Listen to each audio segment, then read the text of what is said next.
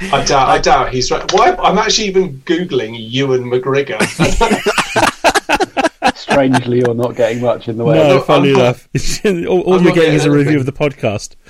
If they think this is really funny, I'm pretty certain it's just for them.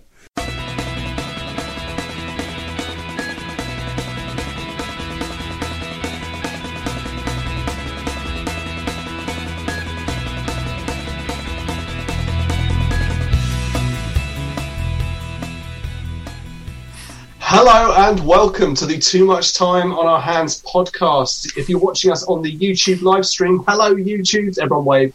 Just wave. Come on, wave at them. Do it. It keeps them happy. Here.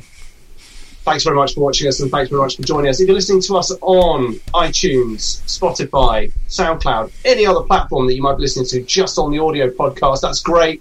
Thanks very much. But don't forget that the stream is actually something that we do, and it would be really nice if we could support it once in a while. Just if you wanted to, okay? That's fine. Okay, so 1, 2, 3, 4, 5. It's the usual awesome foursome, but we're also joined today by Rich, who comes from Penguin Random House. We also know him as well, just to sort of put that straight out there.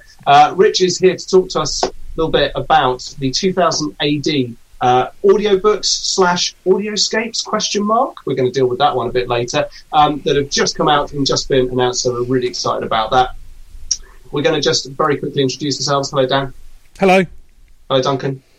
Hi, Tom. Hello, Russ. And Rich, what's up? Hi. Right. And it's me, Tom.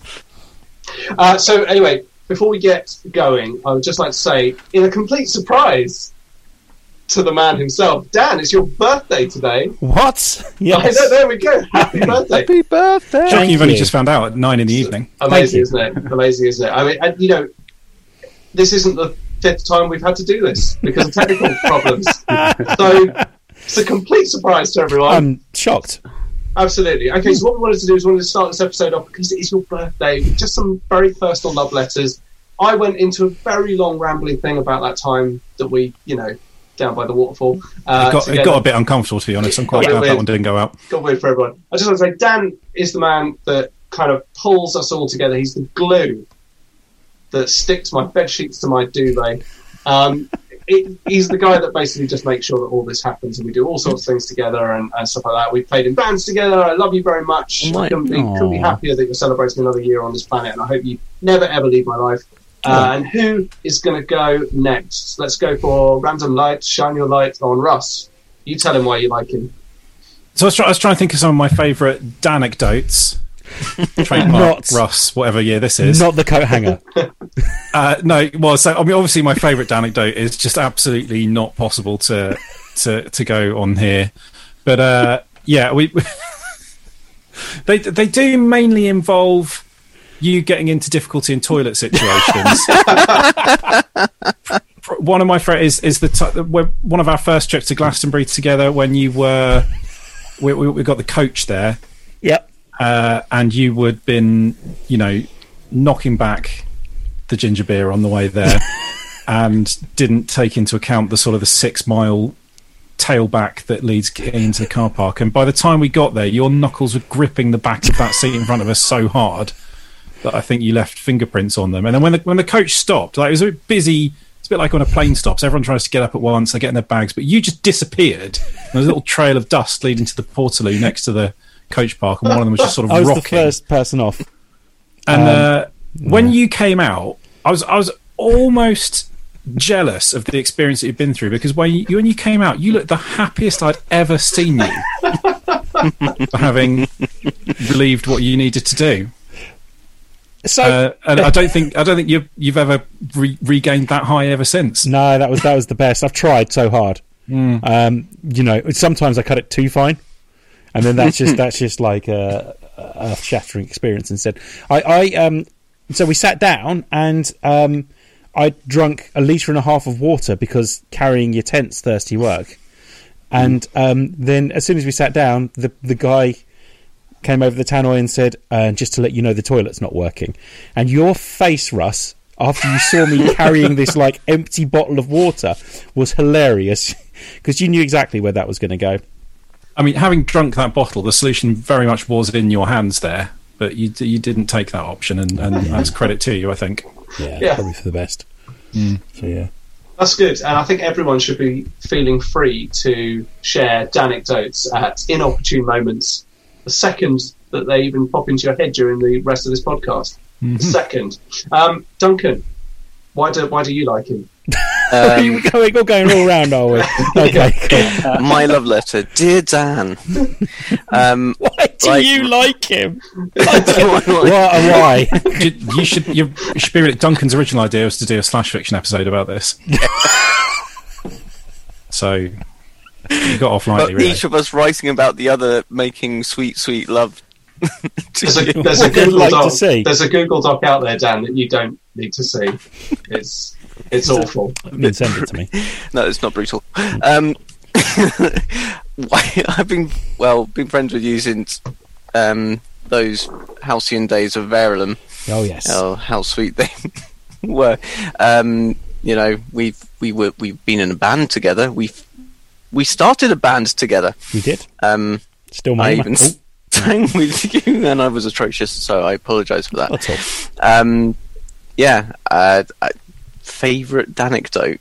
There's so many. I mean, my favourite thing is how your dad permanently trolls you better than anyone ever could. Oh, he still does. He still does. And I love him for it. I think my various ones are how you and I would... this is going to probably come out sounding dodgy, but you and I would drive around Hertfordshire. We would play maybe little miniature games or something. No or idea maybe. what you're talking about. Yeah. Don't know what you're talking about. In the car? Yeah, it's very difficult. in the car. And you and I just... you used to fall... If we had been over in Hatfield with another friend, driving back, you used to fall asleep. My driving was that soothing and calming in a Ford KA. Oh, I've got some bad news for you. Like, That's not as soon how as I I get in a remember car, it. that is like... You better not be doing God's that own behind the cradle driver's seat. for me. Like, There's I'm lots immediately of going to words sleep. I'd associate with being given lifts by you in that car, Duncan, but soothing and calming are not ones that immediately leap to mind. Finish Anyway, little snack there. Don't worry. Yeah. Well, you were talking, so it was fine. He does know people can see him, doesn't he? Yeah, occasionally. Henry Zabrowski bringing the chaos. I was totally lost from my train of thought now. Yeah, Thanks, keep it tight, Duncan. Keep it tight. Keep it tight. Yeah. I don't know. Driving Dan, home from friends. I do 2 podcasts with you, and we still talk to each other, which is wonderful. Yeah. Emma blames you for getting me into American football, and she's right about that. Sorry, so but, you know, that's all right. Congratulations. She's nodding. But it is, we've been friends for... You've been there. You're a great mate. So thank you. Thank you for all of this. You guys are there's wonderful. a lot we all thankful for, but I do remember with great fondness, and I still cannot go past a set of cones with lights on without thinking, we could get those. And then looking over and go, I don't have Dan with me. What's the point? Where's the fun? How are we going to divert traffic? And that is it. Actually, that is probably my favourite, is when we divert... Well, the numerous times that cones and road signs were diverted, and wasn't it around Verulam that you all diverted cars? No, that didn't happen. This may have grown slightly over the years. I think what actually happened was 2 cones were moved slightly, and then in the telling, it's become 200 miles of tailbacks around the country. Yeah. I mean, it's a long time ago. You got to tell the legend. Very nice. Rich, you've got 30 seconds. Go ahead. I find you entirely tolerable. Hey, thank you. I find you more than tolerable. I've almost forgiven you for making me guitar tech for you in the horn for all those years. Oh, I'm sorry. To go outside and change your strings outside the toilet. No, you're the person I ring when I'm having a really shocking week. Actually, I think that's the biggest praise I can give you. Is when I had a really rubbish time. You're the person I always want to talk to. No, thank you. I can't give you a specific instance, but you're an excellent sanity sounding board. Thank you. That means a lot. Thanks, guys. Well, happy birthday, Dan. That was almost sincere, which coming from me is impressive. Yeah, it really was. So thank you. I think it's really appropriate that we're doing 2000 AD because 2000. I'm so used. We're going to be dealing with a ruthless lawmaker who just enforces the rules, and then we're going to be talking about Judge Dredd. You're going to visit the underground. Sometimes I do get a little bit carried away, and I do apologise. So yeah, love you for it, Dan. But fine. I just had to get it in there. It's fine. This is exactly what you said. This podcast would be far worse if it weren't for your censorship and telling me what I can and can't say. Key points. I think we've all been censored by Dan at some point. Absolutely. Hashtag silence. You all have at one point. Cancelled, surely. But there we go. Cancelled, yeah. We were fixed in post. Is the, removing 10 minutes of a podcast. Just, Okay, cool. Well, look, Dan, Yeah. Some more anecdotes are probably going to come out at key points, so you're just going to have to brace yourself for that. I'm going to hand over to you, Dan, because I think having listened to quite a lot of these audiobooks that we've got young Rich here to talk to us about, I'm going to hand over to you, mate. Yeah, I'm not going to say too much because I want to hear all about these, because having listened to them, they are excellent for starters. Excellent. 5 are coming your way. But it's is that official Random House policy? It's what I've heard of them. They are. I think the best way I can describe them is they are exactly what I expected in the best kind of way, which was I knew how much work's gone into them, and I knew that they were going to be excellent, basically, and they were. They were exactly what I wanted from this. So, like, we just want to hear, I think, more about them in general, because it is really good. So where did the idea come from? And first of all, for the benefit of everyone that's not mates with Rich, who are you and what do you do? There you go. God, I've been doing podcasting for like 8 years now. So Rich, who are you? What do you do? How do you come into our life? So when I'm not sort of lurking around on Zoom calls with you lot, my day job is I'm the publisher for audiobooks at Penguin, which means sort of most of my time is spent making audiobook editions of titles that are being published in print or that were published in print many years ago. We're doing quite a lot of that at the moment as well. And these are a sort of slightly different take on the audiobook, I guess. So over the I've been working in audiobooks for about 5 years. And over that time, we've been doing more and more work where you might look at the print book and think, okay, that's not going to make sense as an audio recording. And we've been trying to sort of translate those titles, whether it's cookbooks or illustrated kids books or books of poetry, with examples of all of those recently, into audio editions that are a little bit more than just somebody reading the words, that are enhanced in some way and that kind of try and convey a little bit of what you're getting from from the illustrations and from what's on the page. And we started talking to 2000 AD probably a couple of years ago now about the idea of adapting some comics, and that these have been in production for about probably the last 6 months. And essentially what we're doing is taking the original comic, including the illustrations. So these are scripted not from the original scripts but from the graphic novels themselves. So we're writing scripts from the printed version with the illustration and art. Taking that and trying to transcribe that into audio. So in the case of some of these, you're kind of building on something that already has a narrator and a narrative voice. So Slaying the Horned God is maybe slightly closer to an audiobook because you've got a narration the whole way through that kind of carries the story, and you're then building out sound design and music and composition and everything that kind of fills in the gaps. When you've got multiple armies charging towards one another with 2 dragons fighting above, you're not going to just tell that story. You've got to kind of play that out. And so there's big kind of sound design pieces there.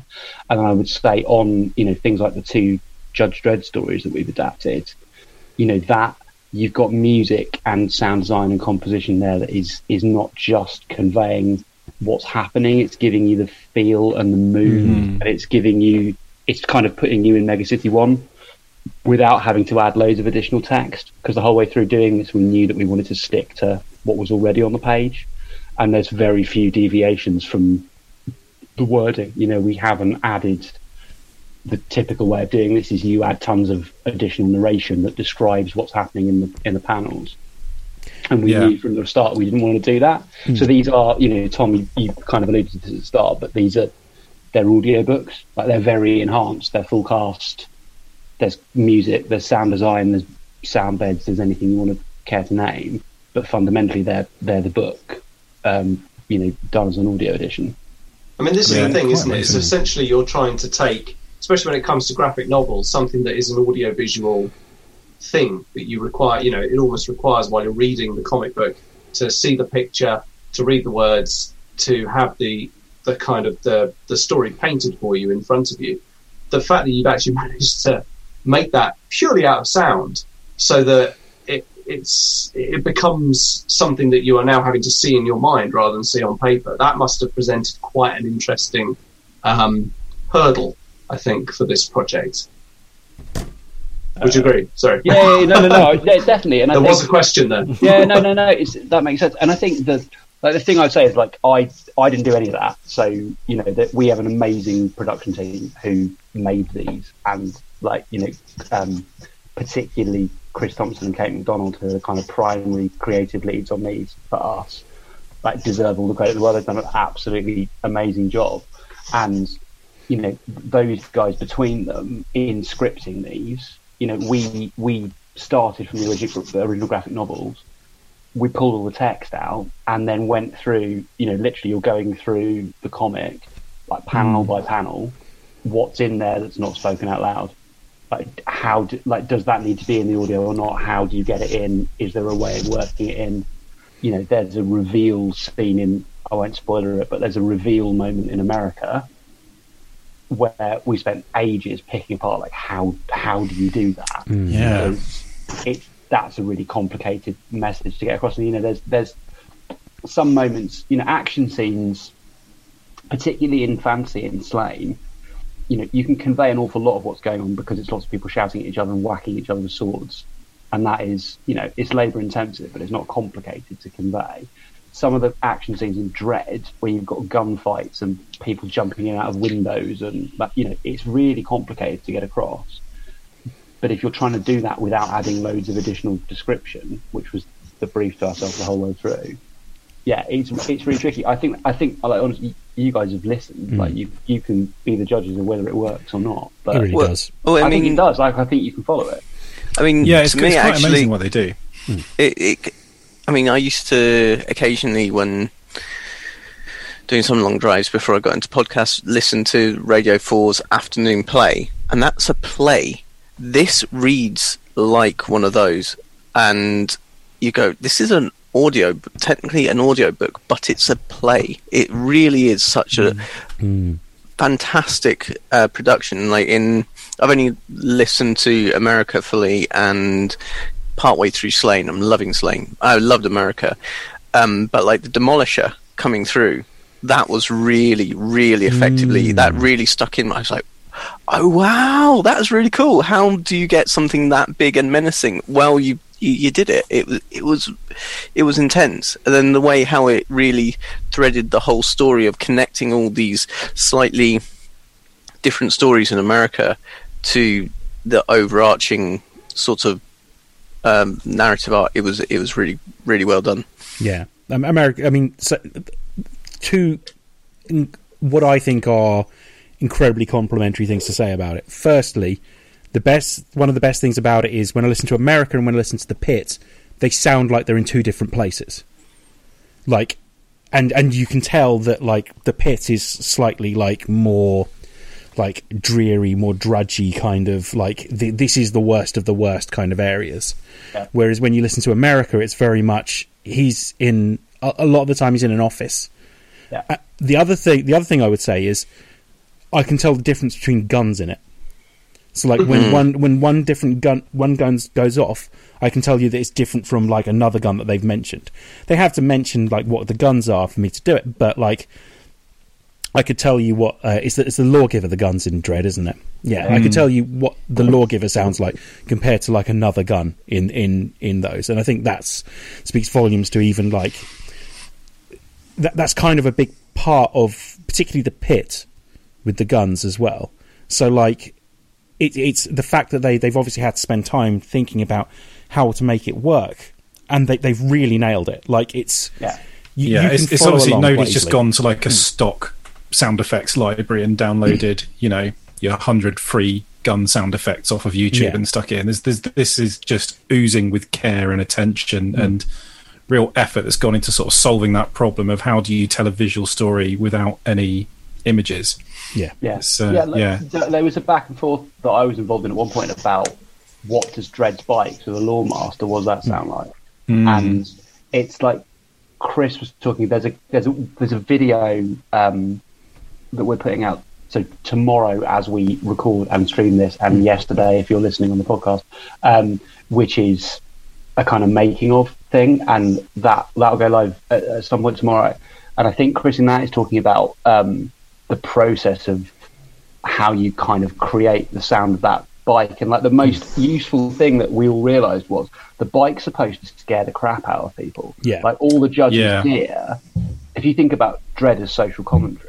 The point that Dread's making is that like all of the gear, all of the armour, the uniform, the face masks, the bike, it's a tool of repression, right? That's the point. Yeah, particularly the bikes. Whenever you see them drawn, they're always like looming out of the panel at you. They're sort of there's a weird forced perspective on them. Dread's kind of tiny at the back, and the thing is just like roaring into your face. And Dread's massive, so it's the fact that So if I suppose if you think about it like logically, you go, well, it's that they're probably going to be electric. They're probably just go zzz, but that's not going to be very effective. Yeah. So you can spend a long time, and I know because I've done it, like going through like bike engine clips on YouTube. Like Tom, this is what you do for fun, right? I think. Yeah. But like and you're kind of like, okay, no, that just basically sounds like a hairdryer, right up to. Like even the Harley clips don't work, so you've got to go to the souped up Harleys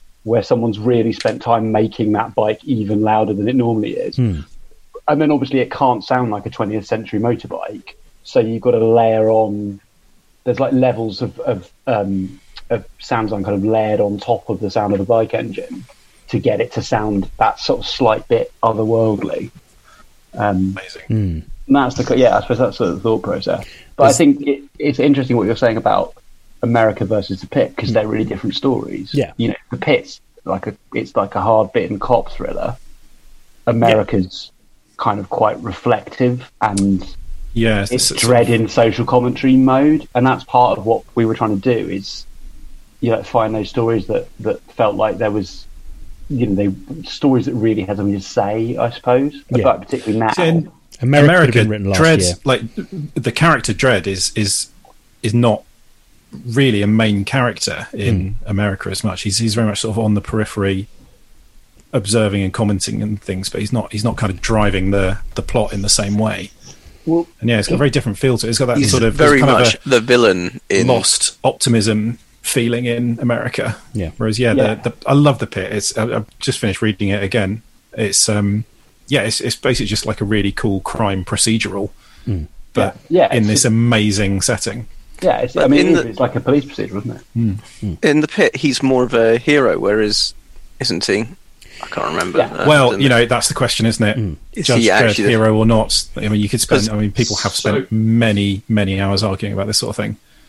I know, but I mean, in America, he really doesn't really come across as Although, like, of the judges in America, I don't think he comes over the worst by any means. Well, that's saying something. Although, to be fair, this does actually take us down quite a good path, really, I guess is the point, is that when you're dealing with a comic book property like this, you're going to have people who have been reading the comic books for years, in love with the characters for years. can pull these characters apart, have very specific ideas of who should play them in any sort of live action or other media format. So let's do the thing that we always like to do. Let's talk about the talent. Who and how and why did you come to pick the people that play the characters in these books? Let's start with Dredd, because it's a good starting point. Was like the whole brief to ourselves the whole way through was we wanted people who would sound right first and foremost, and that sounds blindingly obvious, but like how they're going to sound on tape is the ultimate thing of how much people are going to enjoy the experience. So you've got to think about their ability to do the character, and then I think below that we wanted people that were going to be comfortable in these worlds, and so people that kind of understood how to perform sci-fi or fantasy in the case of Slaneham, and were kind of comfortable in genre roles. So people that it's a very heightened kind of performance that must be. This is not your sort of mumbly method acting type thing. You've really got to be prepared to step out your comfort zone a bit, I'd imagine, with this. Yeah, and it's like they're quite full-on performances. There's lots of like there's screaming and dying, and you've got to go right at it. So people that were going to be comfortable really going for it, but we also wanted people that were going to bring something slightly different, I think, to the roles, because like particularly characters like Dredd that have been played before, and really famously in 2 cases, particularly Dredd. You wanted someone we wanted people that weren't going to do it in a way that felt just like it was knocking off what had already been done. I love that. So that was a steer. So like people that were going to be comfortable in the world, and people that would deliver the right performance, but didn't feel like they were the obvious choice necessarily. Yeah, so Joseph Fiennes plays Dredd, and what I like about what I've always understood, it's the same issue I have with Batman when I see things, which is like Batman doesn't need a scary voice to be scary. Like Batman could have a very understated voice, and I think Joseph Fiennes kind of does that. Joseph Fiennes sounds like a cop, but you're imagining Judge Dredd, and you're imagining Judge Dredd is incredibly scary. He doesn't need to be growling his way through that, and I think he does an exceptional job in this. If I'm honest, I really, really like it.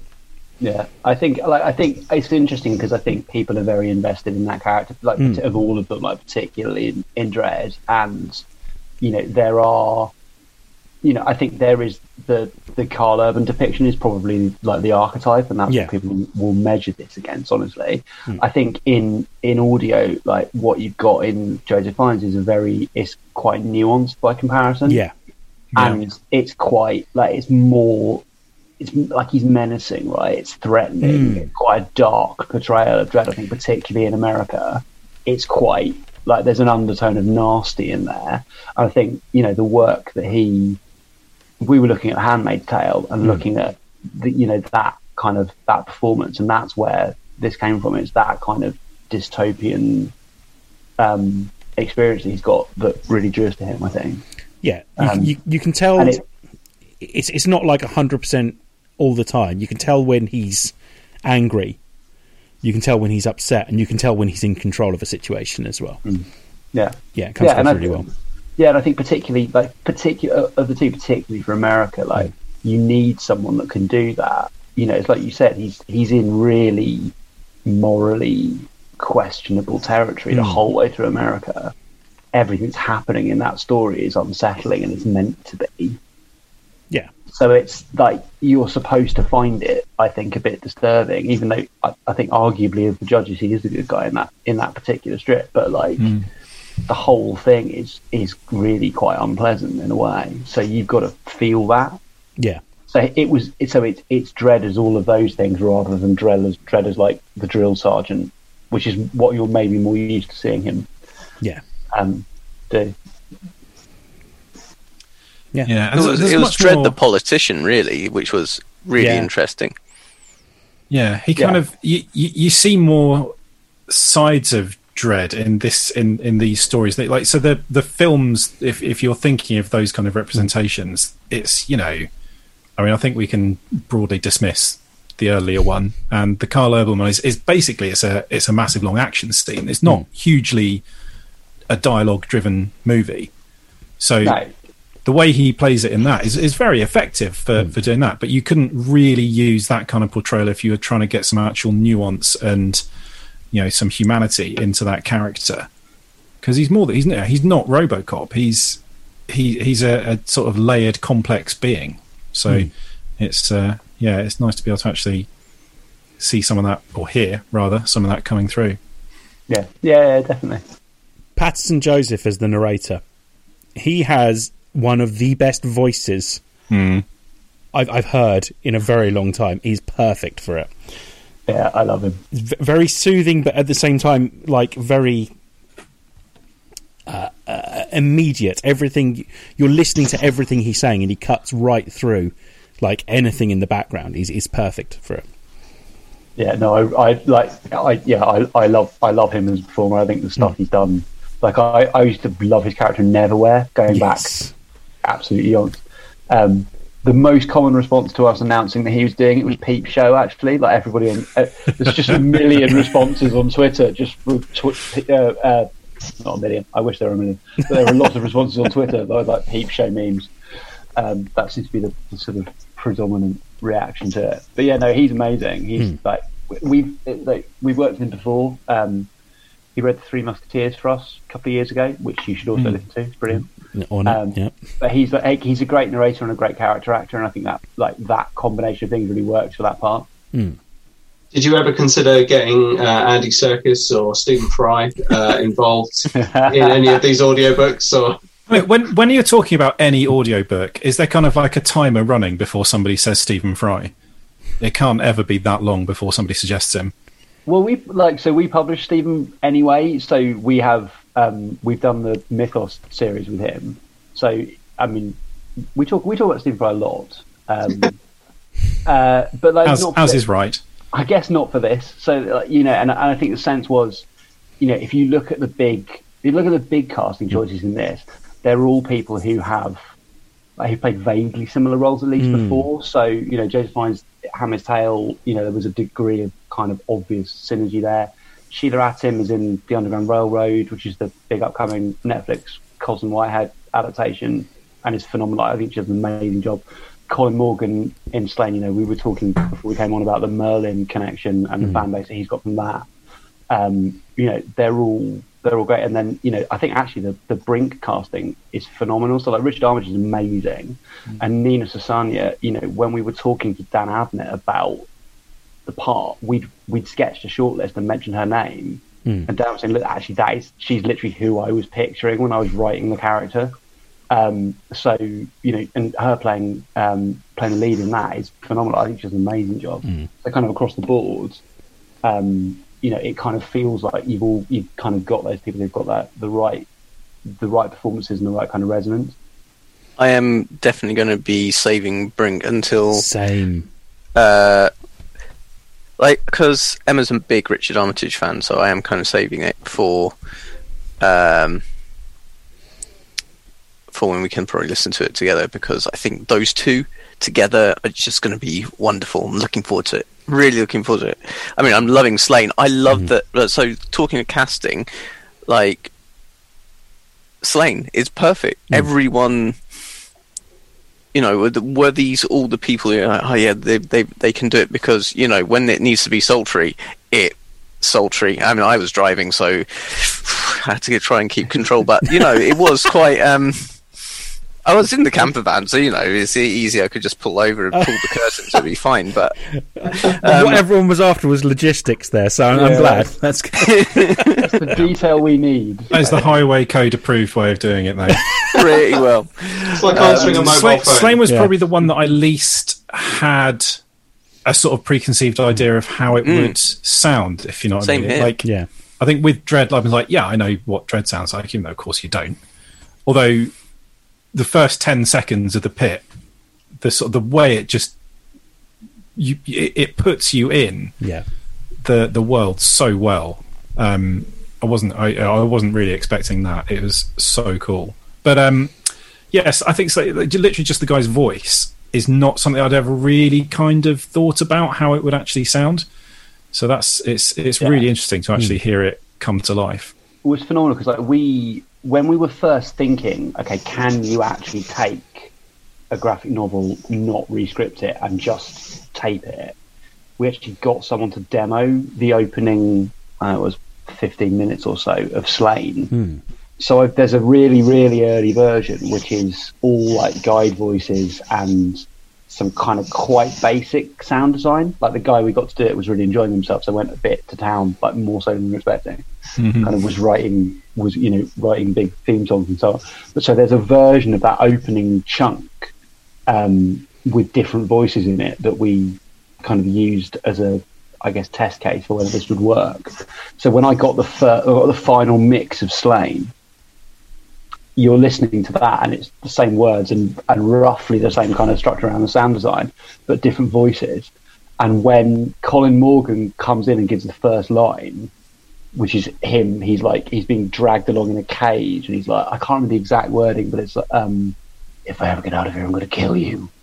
Directed, okay. I was like, that is absolutely, like, not having heard the final version before. It's absolutely the voice in my head, certainly. Like, I don't know. It won't be the voice in everyone's, and that's the great thing about these is, you know, everyone's got their own version of that character, and everyone will hear it differently. But yeah, I think he absolutely nailed it. I think he's brilliant. Personally, I'm really looking forward to the idea that projects like this will come to do for properties like 2000 AD. For instance, the Peter Jackson films did for Lord of the Rings was to put identifiable sounds, looks, feels, something that would make the property identifiable to all new markets that might have missed it. You know, for someone like me, I read Lord of the Rings, you know, as a book before I saw any films and stuff, and then finally when I see it now, Gandalf, whenever I read the books, it's always Ian McKellen's voice that I hear in my ears. I'm hoping now Ian McKellen, Gandalf the Grey. Yeah, so Ian.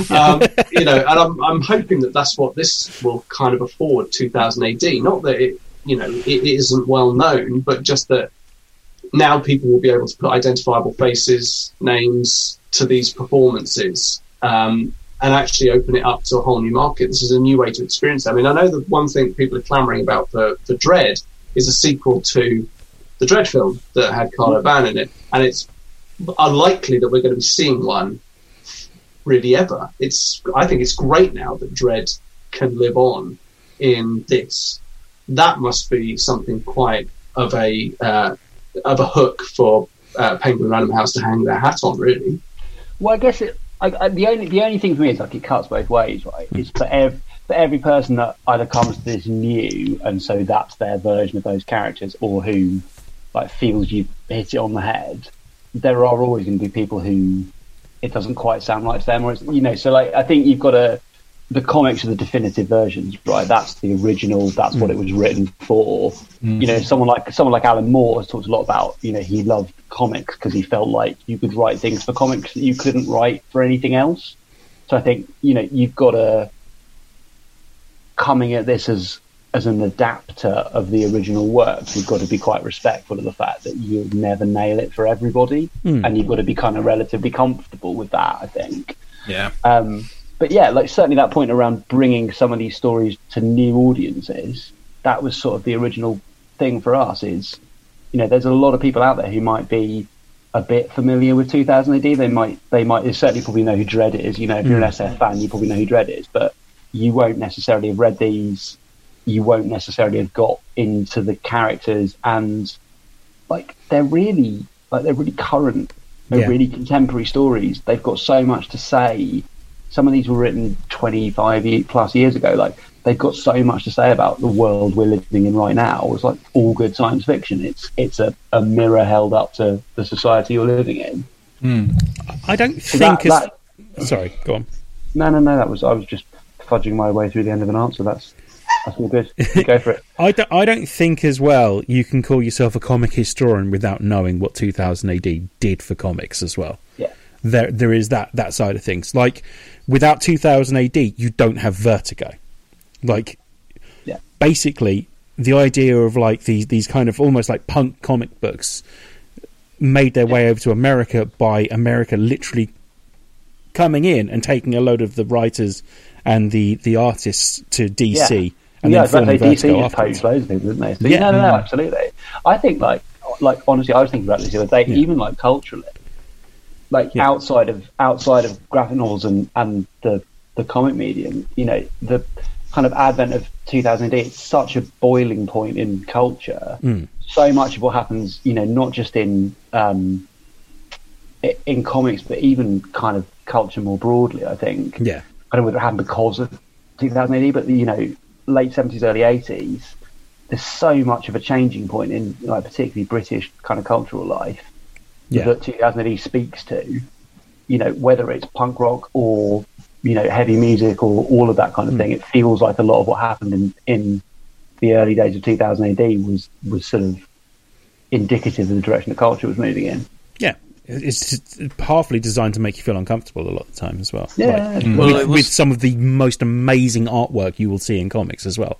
Yeah. The visuals in 2000 are ridiculous and incredible. And That's what's so well good about realised. these audiobooks is that comes across in an audio format as well. It's so well done. Very, It's very very nice. it's very grimdark, isn't it? It's almost this Yeah, sort of, it is. it's beyond dystopia. It's like it's just abandon hope, all ye who enter here.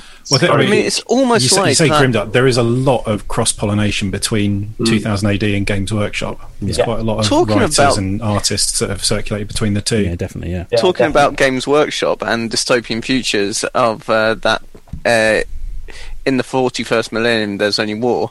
Another anecdote, because why not? I just used to love... We need a little jingle for this.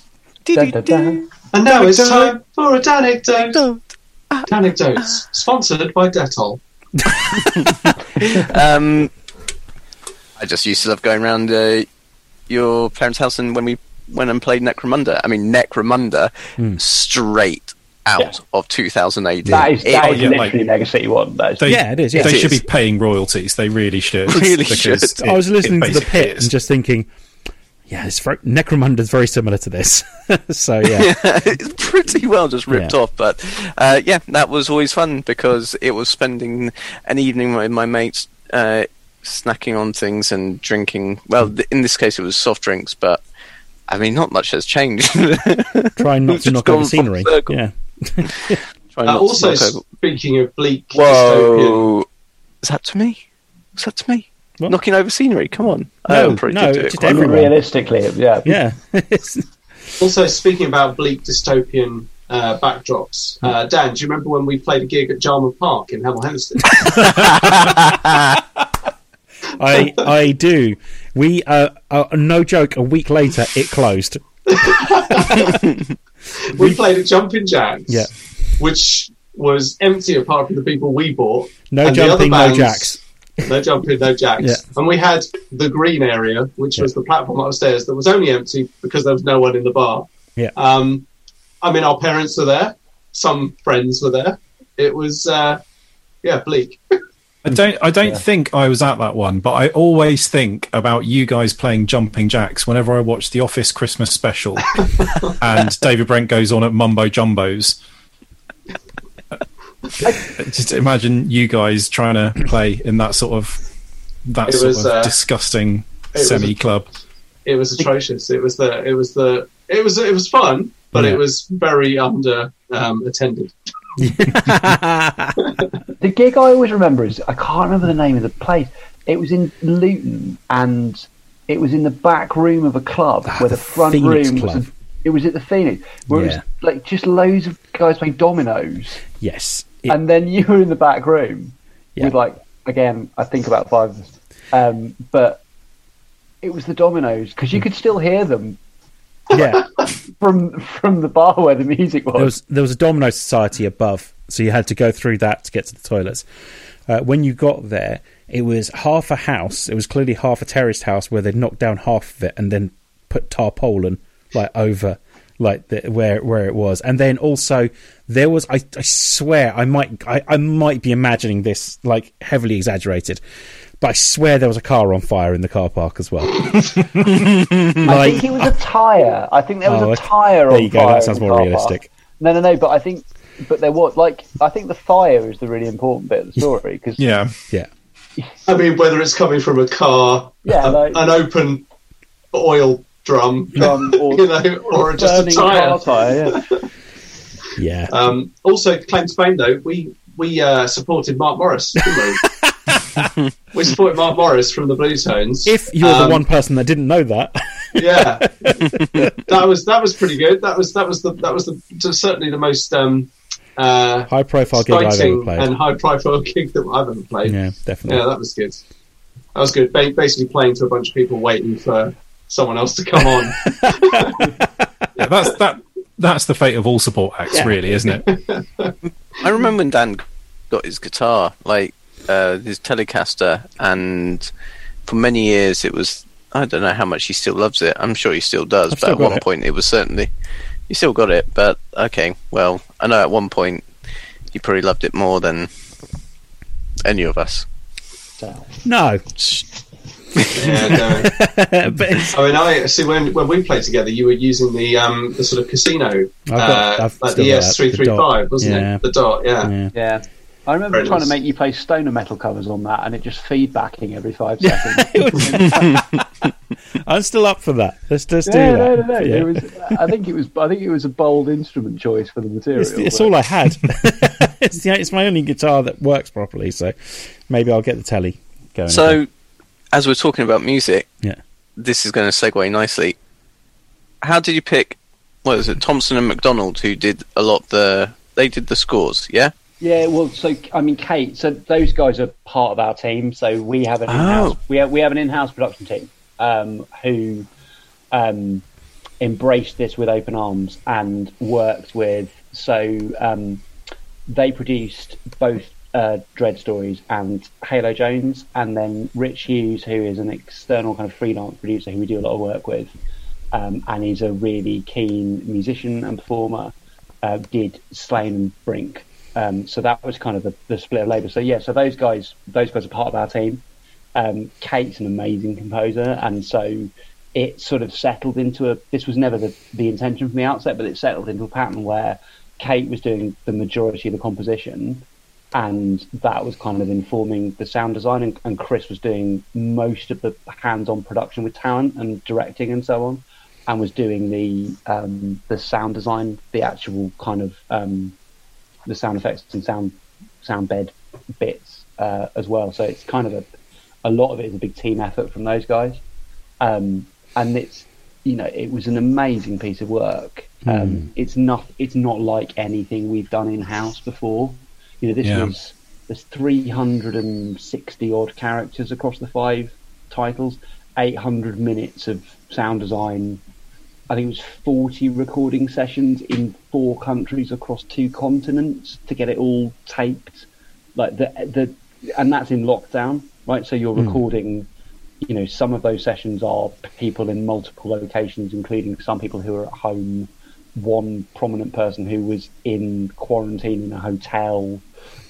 Like just the logistics alone is incredible. But yeah, those guys are part of the team and kind of just massively stepped up. It was a phenomenal piece of work from them. Absolutely phenomenal. Really was, because you'll know, but everyone can know on the podcast that a few of us are quite big fans of the synthwave type genre, which is all. And before the disappointment that was Cyberpunk 2077 came out, there were some really good playlists that revolved around that. And listening to what was in America I was like, yes. I mean, it just you're very lucky to have Kate and Chris, because they are phenomenal. That was really good. The music was bang on. Like the sound effect, the soundscape was brilliant, and the music was like the opening music is just you're suddenly already on the edge, and all the way through you're suddenly all edge, and you can't breathe because it's got its boot on you, and you're like, and then it finishes, you're like, I still can't breathe. That was exhausting. And a lot of that is just to do with the music, the atmosphere. I don't need to listen to it now. I'm just going to watch Duncan recreate his experience. Yeah, I think we could do a YouTube stream, couldn't we? Reenacting America. Rich, how do you think it feels to be able to create a more convincing, living, breathing world just by using sound, than CD Projekt Red managed to do with 2077. Really keen to get your insight on that. I think we had a less challenging scope than. I don't know. Look, I'm really happy with this, and by all accounts, that was a disaster, wasn't it? So yeah. What was Do you what was think the relationship with 2000 AD like while you were through production? I mean, because like you obviously the publisher for the audio books. So did you kind of just like? Was it quite a collaborative process, or was it more just like they say you've got the rights, go and do it? No, it was really close. Like we've been working with them really, really closely the whole way through, and we also Rebellion, who are the kind of parent company 2000 AD, we publish their books as well. So we do their kind of unabridged science fiction list in audio.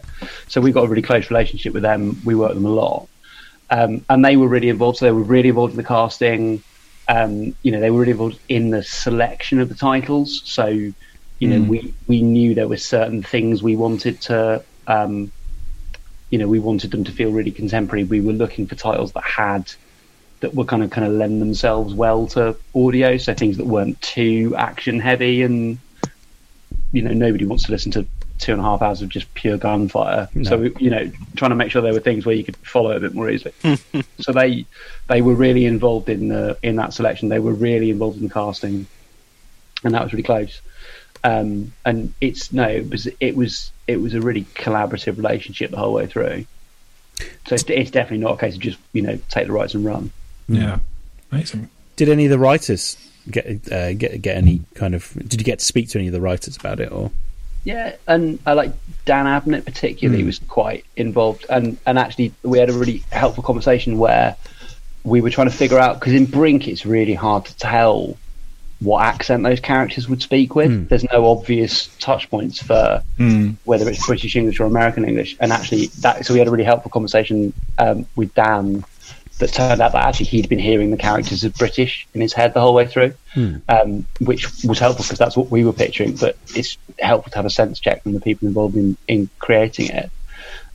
So he was really closely involved. Yeah, so it'd be heartbreaking if you put all this work into it and then 5 seconds in, the writer just goes, oh no, that's not right. Yeah. So trying to get that kind of engagement and just get their opinions on it. Yeah, and you're trying to identify intention a lot of the way through. You're trying to get, how's that meant to sound? What's it meant to feel like? And sometimes you can get that from the comics, but sometimes you've got to sort of work your way through it and figure it out. So, definitely. So they've not been out for too long yet. They're out tomorrow. So they've been out for pre-orders just before Christmas. They're actually out tomorrow. So. Excellent. So they've been available on pre-order for quite a while.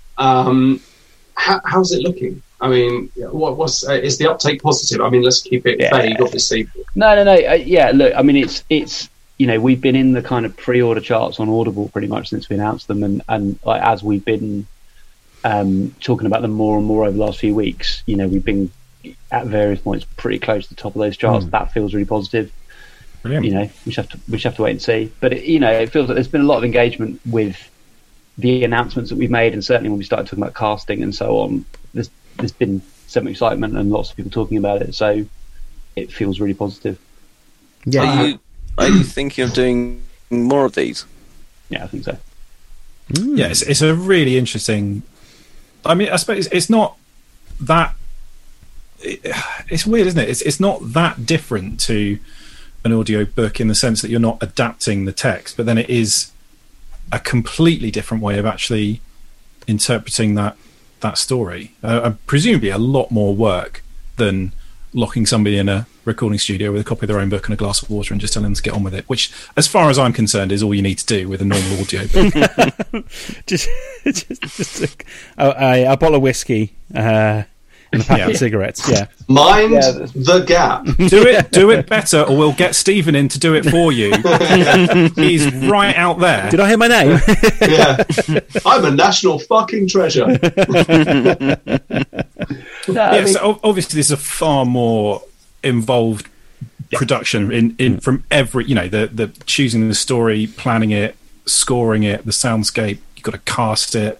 Yeah. It's a pretty involved process, but is it something that you think you would like to try and explore more of? Yeah, like I mean, it is like even if you weren't doing the sound design, just getting that range of voices cast, and we've done some kind of full cast audiobooks in the past, and they're a ton of work. If the logistics are really complicated, the edit's much more complicated. You've got a much more difficult challenge just getting just basics like getting the levels right, making sure it's all balanced correctly, and like the post production on those is much more complex. And then throw in you're doing if you're creating sound design for these, a day's work gives you minutes of sound design. A full day's composition is like is a few minutes of the score. So if you think these are 2.5, 3.5 in one case hours long, just multiply that out, and the volume of work on these is way in excess of what you normally do. But the listening experience is like it's really rich and complex, and there's loads going on in there, and it's really rewarding. And I think adapting these kind of stories definitely, and then it makes you think.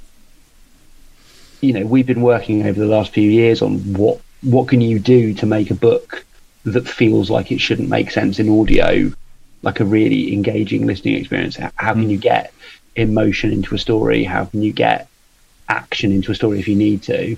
But I think this just raises the bar for what you can do in audio, and what you might look at as a publisher and think, 10 years ago we would have just written that off, and today actually, do you know what, we'll have a go. We can see a way of making that a really kind of engrossing, great listening experience. So also there's 4 people here who are more than happy to lend their voices to any upcoming productions. Any big heroes. Dan with his soft honey-like tones over there. I can only do Northern or occasionally Welsh if I can get it right, and or Adam Driver / George Lucas / Kermit the Frog. Yeah. So we'll get that all down. Yeah. We'll get that all down. That's your official acting bio, is it? Yeah. All of them pretty convincing though.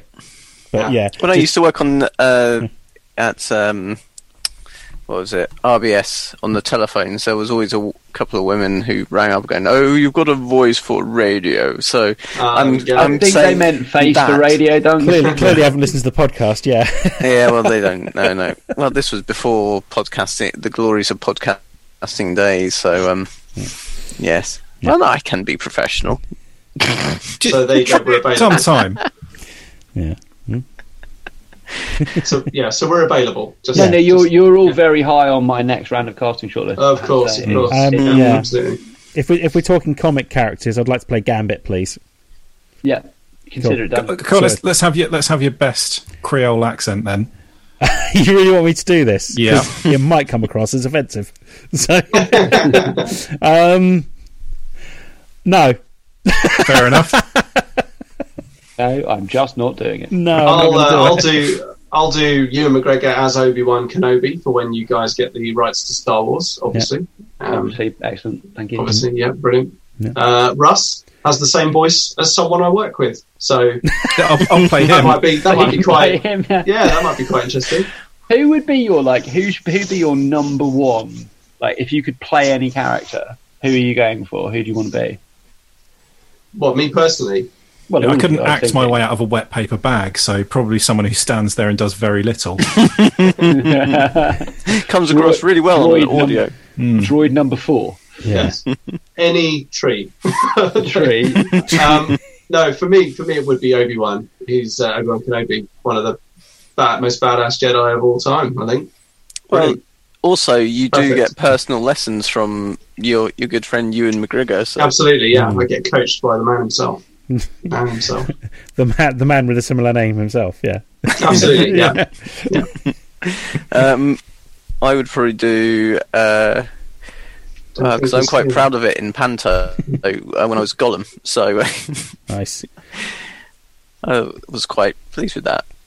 Toast of London, or any Matt Berry characters in general. Yeah. Fire the nuclear weapons. Fire the nuclear weapons. Fire the nuclear weapons. One of my Or favourite Flash Up. characters of all time from anything is Sam Vimes, and if you can get this applied to the Discworld, I will be your eternal servant in Think whatever about it. way you deem fit. So just bear that in mind as well. Yeah, Sam Vimes is one that's really difficult as well. How do you do him? Probably Well, won't he's- plan it out on the pod tonight. He's kind of he's just a guy, really, isn't he? Let's So cast it. Let's cast it. Right. Standing in front of a girl asking. Let's do it. World Cup of Sam Vines. Let's start with all the voices we can think of. We need to announce the winner. That's a good point, actually. We'll get to that in a second. And we'll Yeah. get to that in a second. Absolutely. But yeah. Sorry, I need to just go. is there a producer talking in your ear or something that we don't Yeah, know hang on. access Very to? much like the- This is you. Yeah. Do you need to go? Yeah, go- Hang on, hang on. I- I I- try to I- think where this one's actually These going. aren't even but plugged into yeah. anything. Yeah, we're back. It's all for show. Yeah. Oh, we're back in just Okay, here we go. Oh, he's gone. God.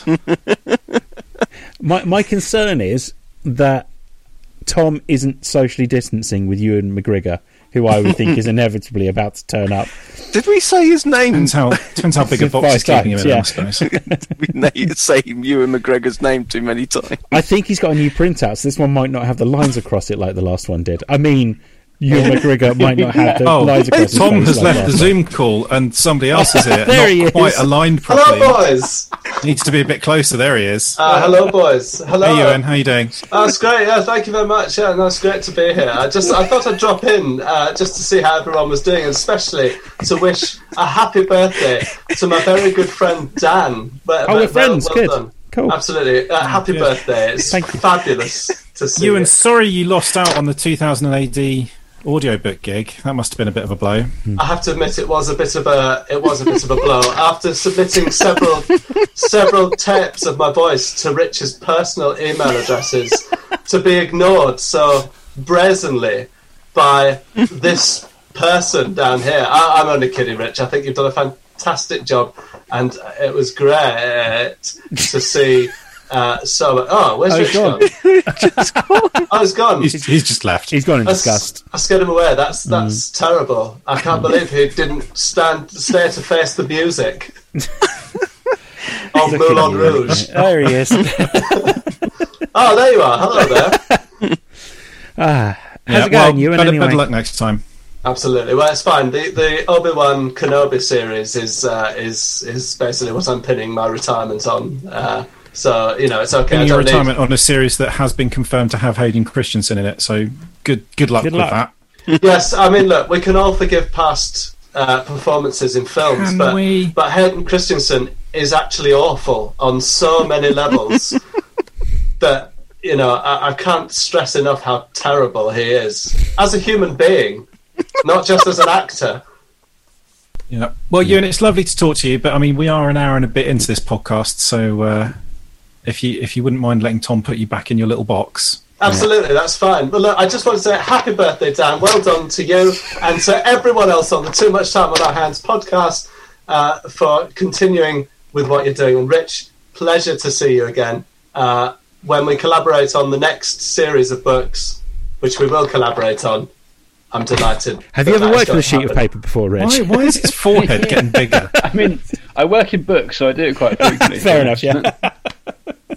Okay, well, look, bye, boys. I'll see you soon. Yeah. Bye, Ewan. Fucking hell. Oh, he's actually going to the lengths of turning it off back on again. Yeah, he is. Yeah. Change He his doesn't name just put in it a down. minute, No. Well, he's got to change his name back from Ewan McGregor now as well. The Just important another thing couple of is, minutes, yeah. it keeps him happy. It really does. It really does, Worryingly yeah. so, but Mhm. yeah. Where were we? Here he And is. Tom's and back. I'm back. Hey, guys, how's it going? Yes, definitely. Very well. Right, That's come on. right. We're overrunning quite. Well, not very much, but we do have a Hey. tendency to self-indulgence. Daniel, Yeah, winner of end the the suspense. winner of the World Cup of TV themes, which feels like it's gone on for 4 years now. The winner, the finalists were Fresh Prince of Bel-Air and Red Dwarf. Mm-hmm. The winner won by 2 votes in the end. Rich, who would you have picked? I did pick, but I'm not going to tell you until Dan's revealed the winner, because you might blame me. There was the winner won by 2 votes. There was 80 votes for one and 78 for the other. I think it was. The winner was Red Dwarf. Yay! Correct. It had a I don't late. know why we bother asking people their opinions when we've got the right ones already. It had a late Exactly. resurgence. Like it started off really, really far behind, but then the last few Did days. you build a botnet to vote for it, Dan? Yeah, well, gents, too much time on our hands. My own account. Yep. But aside from them, yeah, and a couple of the other ones I set up for a laugh. The Arsehole Archers. And repaint the Mona Lisa. So yeah, they might have voted as well. But, yeah, it was set up honestly, for a very we specific believe in joke. democracy. Yeah. Well, Yeah. do So we? so we'll come back in a couple of weeks, maybe with a new World Cup of something. I've got an idea, but we'll talk about that later. You voted for Fresh Prince, didn't you, Rich? Really? It's not a superior TV show. It is a superior theme tune. It's a really good I theme mean, tune. you're wrong, but we love you anyway. That's okay, yeah. Russ has been like as animated, I think, as I've seen Russ about this. Well, you finally talked about something that interests me. How long have we been doing this now? 4 years, Yeah. and it's finally happened. Yeah. Has it been 4 years? Okay. I just guessed that, but it's all such a haze because I don't really pay attention. Has it been 4 years? Yeah, about that, yeah. And It's been quite a while. And Yeah. before, when you used to do it all together, it was a haze for a completely different reason. Yeah, it was a bit All misty in the fug. room, but yeah. Yeah. All the poppers. Yeah, that is the rightful winner, crowned in their place for all time. Rich, where can we find these audiobooks? Anywhere you buy digital audiobooks, so Audible, Apple Books, Google Play, many other places, but those are the main 3, I would say. And Rich, what is an audiobook? He's So I muddling his come way back We should have through started this with that one, conversation so really, far. I think. All right, let's keep it tight. How do you spell audiobook? When people are Googling it. ADY book. There you go. That's it. Excellent. That Brilliant. would probably work There anyway. you go. It's close enough. Google will predict it anyway. so Google will that's- figure it out. Yeah. Yeah. Well, the Actually fact that gonna we've give even that- had a conversation with it probably means that it'll come up on our adverts anyway now, so that's good. Yeah. Cool. Alexa will be chasing you. Wonderful. once a month. Oh, exactly. Literally chasing me. Mine's got legs. It comes up with Thomas Adey.